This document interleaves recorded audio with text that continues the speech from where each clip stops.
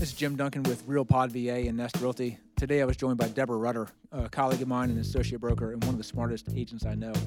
We talked about buying homes sight unseen, doing videos of properties, videos of the neighborhoods and the areas, and things that buyers and sellers should be aware of when buyers are coming in and making offers and contracts on properties without ever having stepped foot in the house. And we were also joined by Bart and Dave as usual. It was a great conversation, really enjoyed it, and hope you do too. So Deborah, several years ago, I was showing a house to some folks. They flew over from UK.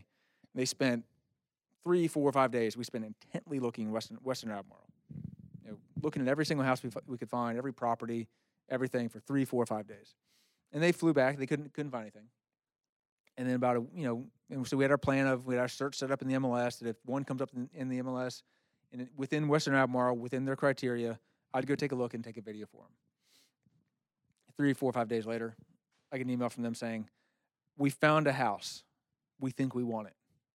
Great. Where is it? It's past Pantops, 30 miles to the east. And I said, "Great. When you were here, did you ever drive around?" "No, we've never been there." "Okay, great." So I went out and I took a video from 3 miles out, down Route 20, up the road, down the other road, around the house, inside, out, looking out the kitchen window, under the sinks, that 45-minute video. They made an offer, put a contract, didn't fly back for the inspection. We did the inspection, recorded the video of the inspection, audio, pictures, all that stuff, negotiated the inspection, and then we, went to closing. They flew over. They signed the papers for closing on Tuesday morning, and then they went and looked at the house. They closed on a house before they saw it. Yeah.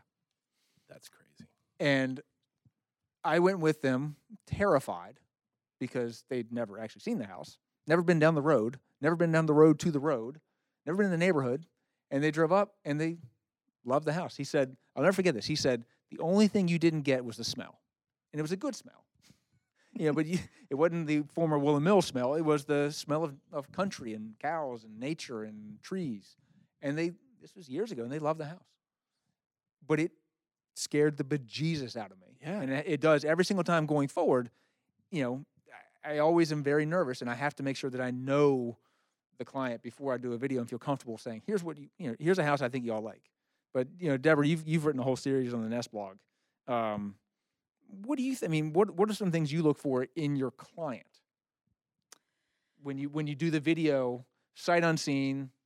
What do you look for? Yeah. I think especially when you're looking at a couple buying, if they're looking at each other nodding their head while they might be in town before they make an offer, and they feel like they're both kind of on the same page, I feel like that's a pretty good indicator that they're gonna be behind each other when it comes time to actually pull the trigger. Mm-hmm. So I think that's probably key. If they're both looking at each other and one of them is saying, "Yeah, this looks great," and the other one's saying, "No possible way," that's not going to get any better just because it's on video. In a few weeks later. So I think that if there's more than one person buying, they both have to be on the same page. Would you feel comfortable doing a video for people you've never met? Well, the video making. Would you feel comfortable with those people you never met making an offer and a contract without ever met? Yeah, I would do it, but I wouldn't feel comfortable. Okay. I mean, I think that everybody's situation is different, and sometimes timing is just an issue.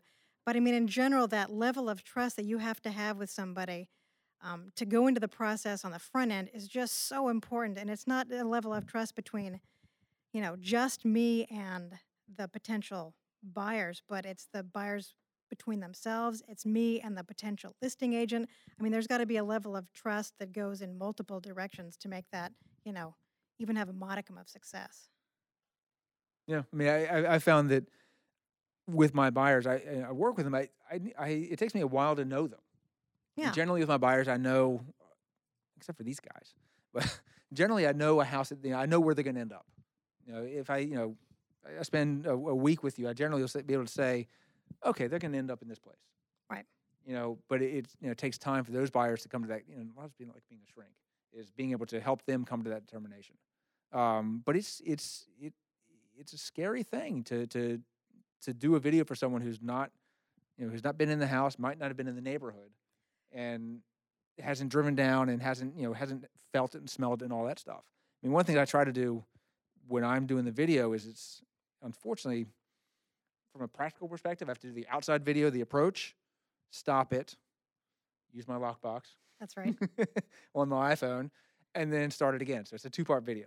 But it's I have to do make sure that I walk in every bedroom and look in the closets. That's right. Turn the lights on. Open the window. What does it look like when I stand here? Yeah. What's the morning light like? Flush the toilets. Flush the toilets. Flush the Exactly. toilets. What is water pressure like in the house? Mhm. That's right.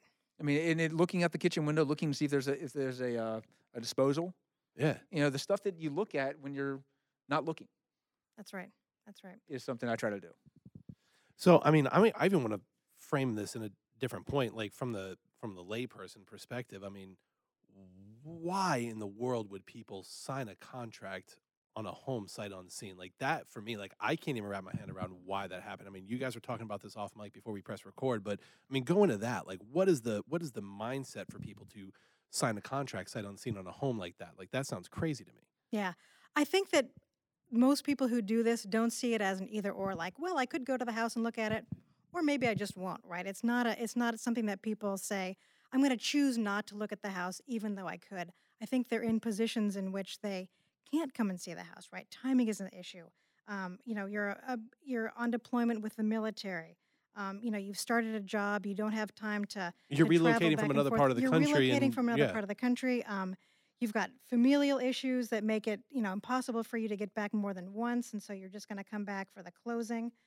There's all sorts of reasons why people can't do that, but I don't think anybody comes to this process saying to themselves, well, I could, but I'm just not going to, because I don't think Right. anybody's got that level of comfort. People are discovering that, okay, this is something that I can do, and maybe I should do, but I don't necessarily want to do. Nobody says, I would love to buy a house sight unseen. I think people say, if I have to do it, what's the way in which I can do it that makes the most sense for me? Well, I mean, I think the only ones I think who would buy a house sight unseen, just email Deborah and say, I want to buy this house on 123 Main Street, is an investor. Right. I think that's the only class of buyer that I think would be. Right. Somebody who's buying under. They're buying an asset. That's To right. flip. Yeah, they're Yeah. looking at a Buy Not and spreadsheet. necessarily hold. to flip. Just It's just an asset. It's a thing they're buying for an asset. Right. okay. But I think that for a lot of the people that I do this with, they come in from California, and they come in for a week. We don't find what they're looking for because I don't think I've ever had anybody day one say, "Oh, hey Jim, by the way, we found a house I want to buy." That has never happened, or maybe once. But I think it's they come in, they do the intent search, don't find anything, or they make an offer on a house and they lose it, and then they go back, and then they know where they want to be. They know the where and the what, and to your point earlier where they're nodding, they know what they don't want. But it's that process of going through 15 houses in 4 days where you ascertain and refine those things that you don't want. Because it's easier to say, I don't want the power lines, Right. or I don't want to be on septic, or I don't want this other thing.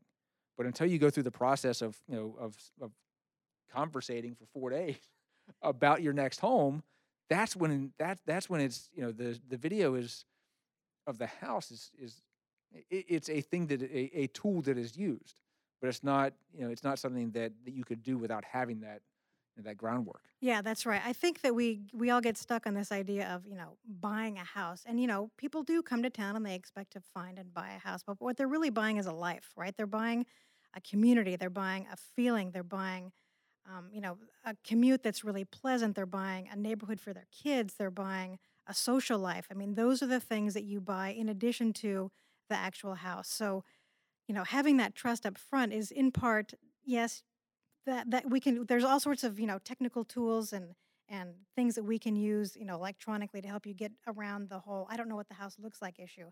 But it's that trust up front about what is it like to live here? And not just live in this house or in this street, but what's it like to live in this community? What's it like to live in this subdivision?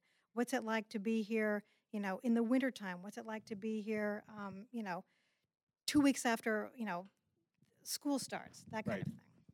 No, I mean, I think it's something that the terrifying nature of representing a buyer sight unseen is, it's palpable. But I think from a seller's perspective, if you get an offer from a buyer who has not been in the house, I think that there's a level of unease and discomfort of, the first, representing a seller. If I get an offer from an agent, and I discern that the buyer, sometimes I'll ask, but I'll have that sense. If I can discern that the buyer has not been in the house, a lot of that, the advice that I give to my seller about the merits of the offer and the strength of the offer, it's going to depend in a lot of ways on the trustworthiness and the reputation of that agent. If it's an agent that I know does not manage their clients very well, or I know that they're not as technically aware. I think the term savvy just aggravates me. But No. but if they're not, I think that it determines a lot on the merits of the agent first and foremost, and then it's a matter of understanding. Okay, so they haven't been there. Have they been through this neighborhood before? Okay, so they lost 3 houses. Awesome. From representing a seller's perspective, they lost 3 houses in this neighborhood. Great. They probably want to make this work. But it's one of the things that it does give me representational unease when that buyer has not been through the house. Yeah. Right. Or even if they're, what I love to hear is, they haven't been through the house, but, their sister's going to come over and take a look, right? So I assume that families have a language, in and amongst themselves about, when somebody tells me I want a house with lots of light, I don't know what that means necessarily with a new buyer. When a sister tells me that her sister, when somebody tells me the sister wants a house with a lot of light and she knows what that looks like, I know that now this is somebody that I can trust who has a special language with that person that will be able to identify what that means to them versus my interpretation of that. Well, it's also, I think it's, real estate is not a thing that can be defined necessarily, because I think that, you talk about the sister and the light. She might say, yeah, when my sister was younger, she started painting and she still paints today, so that's why she's looking for that light. Oh, well then you just have a different sense as to what that light means. It's a specific point of reference for you, right? Yeah. I mean, when you've looked at it, like the video seems like that's kind of a critical piece of the puzzle. Like when you're trying to help somebody through this process, like how do you capture some of the sort of the not concrete, the sort of aesthetic pieces of it? Like what is the street light? Do you video coming down the street? Like, yeah, I mean, you guys are nodding, but this is an audio medium, I'm so. Nodding. Yeah. Should I bang my head on the table bar? Something, man. Dude, make a noise, man. No, I mean, I video I will go from, I'll just pick, in Crozet. I have a video that I did years ago that's like 17 minutes, but it's a little quick tour of Crozet of like 9 neighborhoods. And just me driving through. But if they've been through Crozet before, I'll start at the 4-way stop or at the Nest West office or whatever, and drive from there, narrating the whole way through Grey Rock or whatever. Cool. And just drive down Jarman's Gap and then turn into Grey Rock and say, oh, here are the houses. And that way you get the spacing of the houses. You get the playground. You get the nuances, if you will. Because any good agent any good agent is going to use professional photography. And so the photos are going to look good. Not unrealistic good, but they're going to look good. You don't take a headshot and have it blurry, the house is going to look great, but it's not going to show proximity to neighbors. It's not going to show the shoddy fence next door. And it's not going to show, the fact that there are power lines behind it or the orientation of the house to the, whatever. So I take the video of that whole thing because, the pictures of the bathroom or the kitchen are like, oh, okay. It's got a bathroom. Sweet. Yeah. Yeah. And even for people who are moving here for work, I mean, I have gone so far as to say, okay, so tell me what time you're going to get off work. And I'll go to that person's work at the time in which they think they're going to get off. And we just drive to the house. Like, what's the commute like? Are you sitting in stop-and-go traffic for 35 minutes and you have assumed that you're going to have a 10-minute commute because that's what, Google Maps says? Have you assumed that it's going to be stop-and-go traffic and it's really just there's no stoplights at all? So, I mean, even something as far as the commuting times between your work and your home. For a lot of people, that's key. They're moving to a smaller community because they're thinking they're going to get something better. Well, let's make sure that that's actually going to be the case. Let's drive to and from work during the time in which you think you might be driving to and from work, right? That becomes part of for me, the video process as well, not just the house, but again, you're buying a life. And for most people, that means work. And for a lot of people, that means, what's my commute going to be like 5 days a week to and from? Is it going to be pleasant, or is it going to be, the same hassle that I'm experiencing where I am now? This is like, I think we're 5 years away from like you having to throw in like the Google Glass and like let these people and you have to go live their life for a day. Just go schedule Like, a it's VR just like- appointment. Yeah, and it's like, that's what I'm saying. and Jim is like, gosh, I thought I was a real estate agent, but now I'm really just like a broadcast medium. Just and role Wait play. till that gets Just replaced role with play. automation. Jim, and we it's just bought like tickets to this AI 's concert just driving. tonight, but you have to go do the concert for us, and like then you like show up and like Okay, you're drinking fine. beers for them. That can do that. Wait And until like AI takes over all of this, and like self-driving vehicles are just going to record drives for Yeah. that, and then just immediately upload the video I to want the to client's Google volunteer. Glass. You guys are just going to be completely limited. Can It's I true. volunteer That's to do so, a night? That's It's so true. dark. Any is any dark. of your clients that are But available? possible. I mean, the stuff that we're Totally talking about possible. now, I mean, crosstalk. Crosstalk. Yeah. I mean, any of your clients that are available, like that want to see what a night of drinking would be like in Crozet, and would like me to record that and like sub in as a drink, I am happy to I've do mentioned so. this before. I shut down Smoked a few months ago at 9:15. They're not Well always done. super late. Well done. But I shut down the bar as Yeah. a 40-something-year-old guy. This is an interesting podcast that we should. Deborah, you might want to be on this too. We just I'm bar in. hop Crozet and just like podcasts from all of those places. Yeah, as we walk, like those big like antenna. Just earphones. GoPro helmets, Yes, like yes. skiers, just GoPros on helmets. Yes. Yes. Then we can provide. This is a service we can provide. It's a to your vlog. clients. There you go. There you go. Perfect. No, but I think that I will take a quick tangent. That I was looking at land use Twitter a couple weeks ago, and they were talking about traffic and infrastructure and growth and all this stuff. And one of the guys says one of my pet peeves is that people say that traffic in Charlottesville is bad, because relative to him coming from Northern Virginia or D.C. or New York or whatever, Yeah. it's not that bad. And I said I understand that, but traffic is bad relative to what it was 20 years ago. And that's the marketing that a lot of people are buying into when they move to Charlottesville. Is 2004, I think we got the number one place to live in North America. And that marketing is still carrying forth, in 2019 of, that's right. We're getting a lot of mileage out of that. yeah, we're getting a lot of mileage out of that. I'm going to cut this, but that was a pre-Nazi rating. So Thank you. Thank you so much. Okay, mark this too. I'm marking that to A cut. woman, I was talking to a client the other day, and she said that we might want to leave this in. I don't know. But she said that she was evaluating our market, and she noticed that there was a palpable drop post August 12th.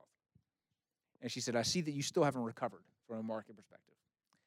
And, I What think, was she using as the? I don't know what metrics she was using. It frankly doesn't matter. Her perception was that there was a drop, and she wanted to take advantage of that. But I think that, Home values have done, but nothing but going up since then. Exactly. yeah, but it doesn't. Her perception is that the market is still down because of that. But I think it's something we struggle as a community, is that it's still a thing that's, Jesus, you can't turn on CNN, every 2 days hearing Charlottesville reference. We're a verb. All about We're a Charlottesville. verb. Yeah. To be sure Anyway. it's filled. I also want to get into a situation where you have to do the yard work for the person, like on Oh. video. Because I hate yard work so much, as we've discussed many a time on here, and like you like having to mow the lawn for the person while they sit at home and watch you mow the lawn is just as Black Mirror as it can possibly get. Like, I'm just uncomfortable with the entire idea. I have some folks who came to town. They're from tiny little whatever, and they said, we want 2 acres. I said, great. You have no idea what that means. So we went and looking at 1, 1.5, 2 acre parcels. That's disgusting. Who would do that? I did that. Well, y'all are different. Y'all are. I ride by No. your house once in a while. I'm like, oh, it's way too far. But but I was like, all right, here's an acre and a half. And by the way, do y'all have a riding mower? We have a what? I'm like, a riding mower, because this is going to take you a good 4 to 6 hours every weekend to take care of, because you got the weed eater and the lawnmower and. Like, what do you mean 4 to 6 hours, or $250 every couple weeks to hire someone? What do you mean 200? And so Right. we had the Yeah. conversation, and most of those people, broad brush, most of those people end up on less than half an acre in a cookie cutter neighborhood, because that's the best thing that fits for them in their life stages. That's right. Oh yeah, my dad. I Good just internet. learned the other day. My dad went to my brother and was like, "Hey, your brother, when he bought a house, learned that he hated yard work and hated mowing the grass. You should really buy a townhouse, because you're going to hate it too, because you both hated it as children, and it's a terrible idea, and you really shouldn't have a yard." And my brother was like, I'm not my brother. I'm not. Like, don't worry about it. And sure enough, he hates his yard and it's overgrown and out of control already. So, I Are you looking to buy a townhouse? yeah. I In wish. Charlottesville, because we got cards. I own one if we want. That's it. I actually went the other way on that. My parents in Rhode Island, when I was just headed into my teenage years, bought an 1.5 acres of land with a house on it because they were like, this strapping young kid at 15 years old is going to be able to take care of this for us. And I loathed mowing that lawn on a weekly Loathed basis. it. Wow. But when I bought my house with my yard, that, like, my Saturdays or Sundays when I get to go out and mow my lawn is my favorite thing. Like, it is one of my favorite, because it is time 'Cause it's like an hour and a strictly half. for me. No, it's a it's like, tiny yard. Yeah. it's like 45 minutes for the yard. on. But Wait. Weed eating, Way you to know. work it. but I'm just saying, like, I actually take like my 2 to 3 hours on How the long are you weekend. spending on hops and post-yard beer work? I spent 0 minutes on hops so far. I've been neglecting my hops. I'm not proud. I'm not proud of my hops upkeep at the moment. You don't That's hops not and yard mow? work. That's optional.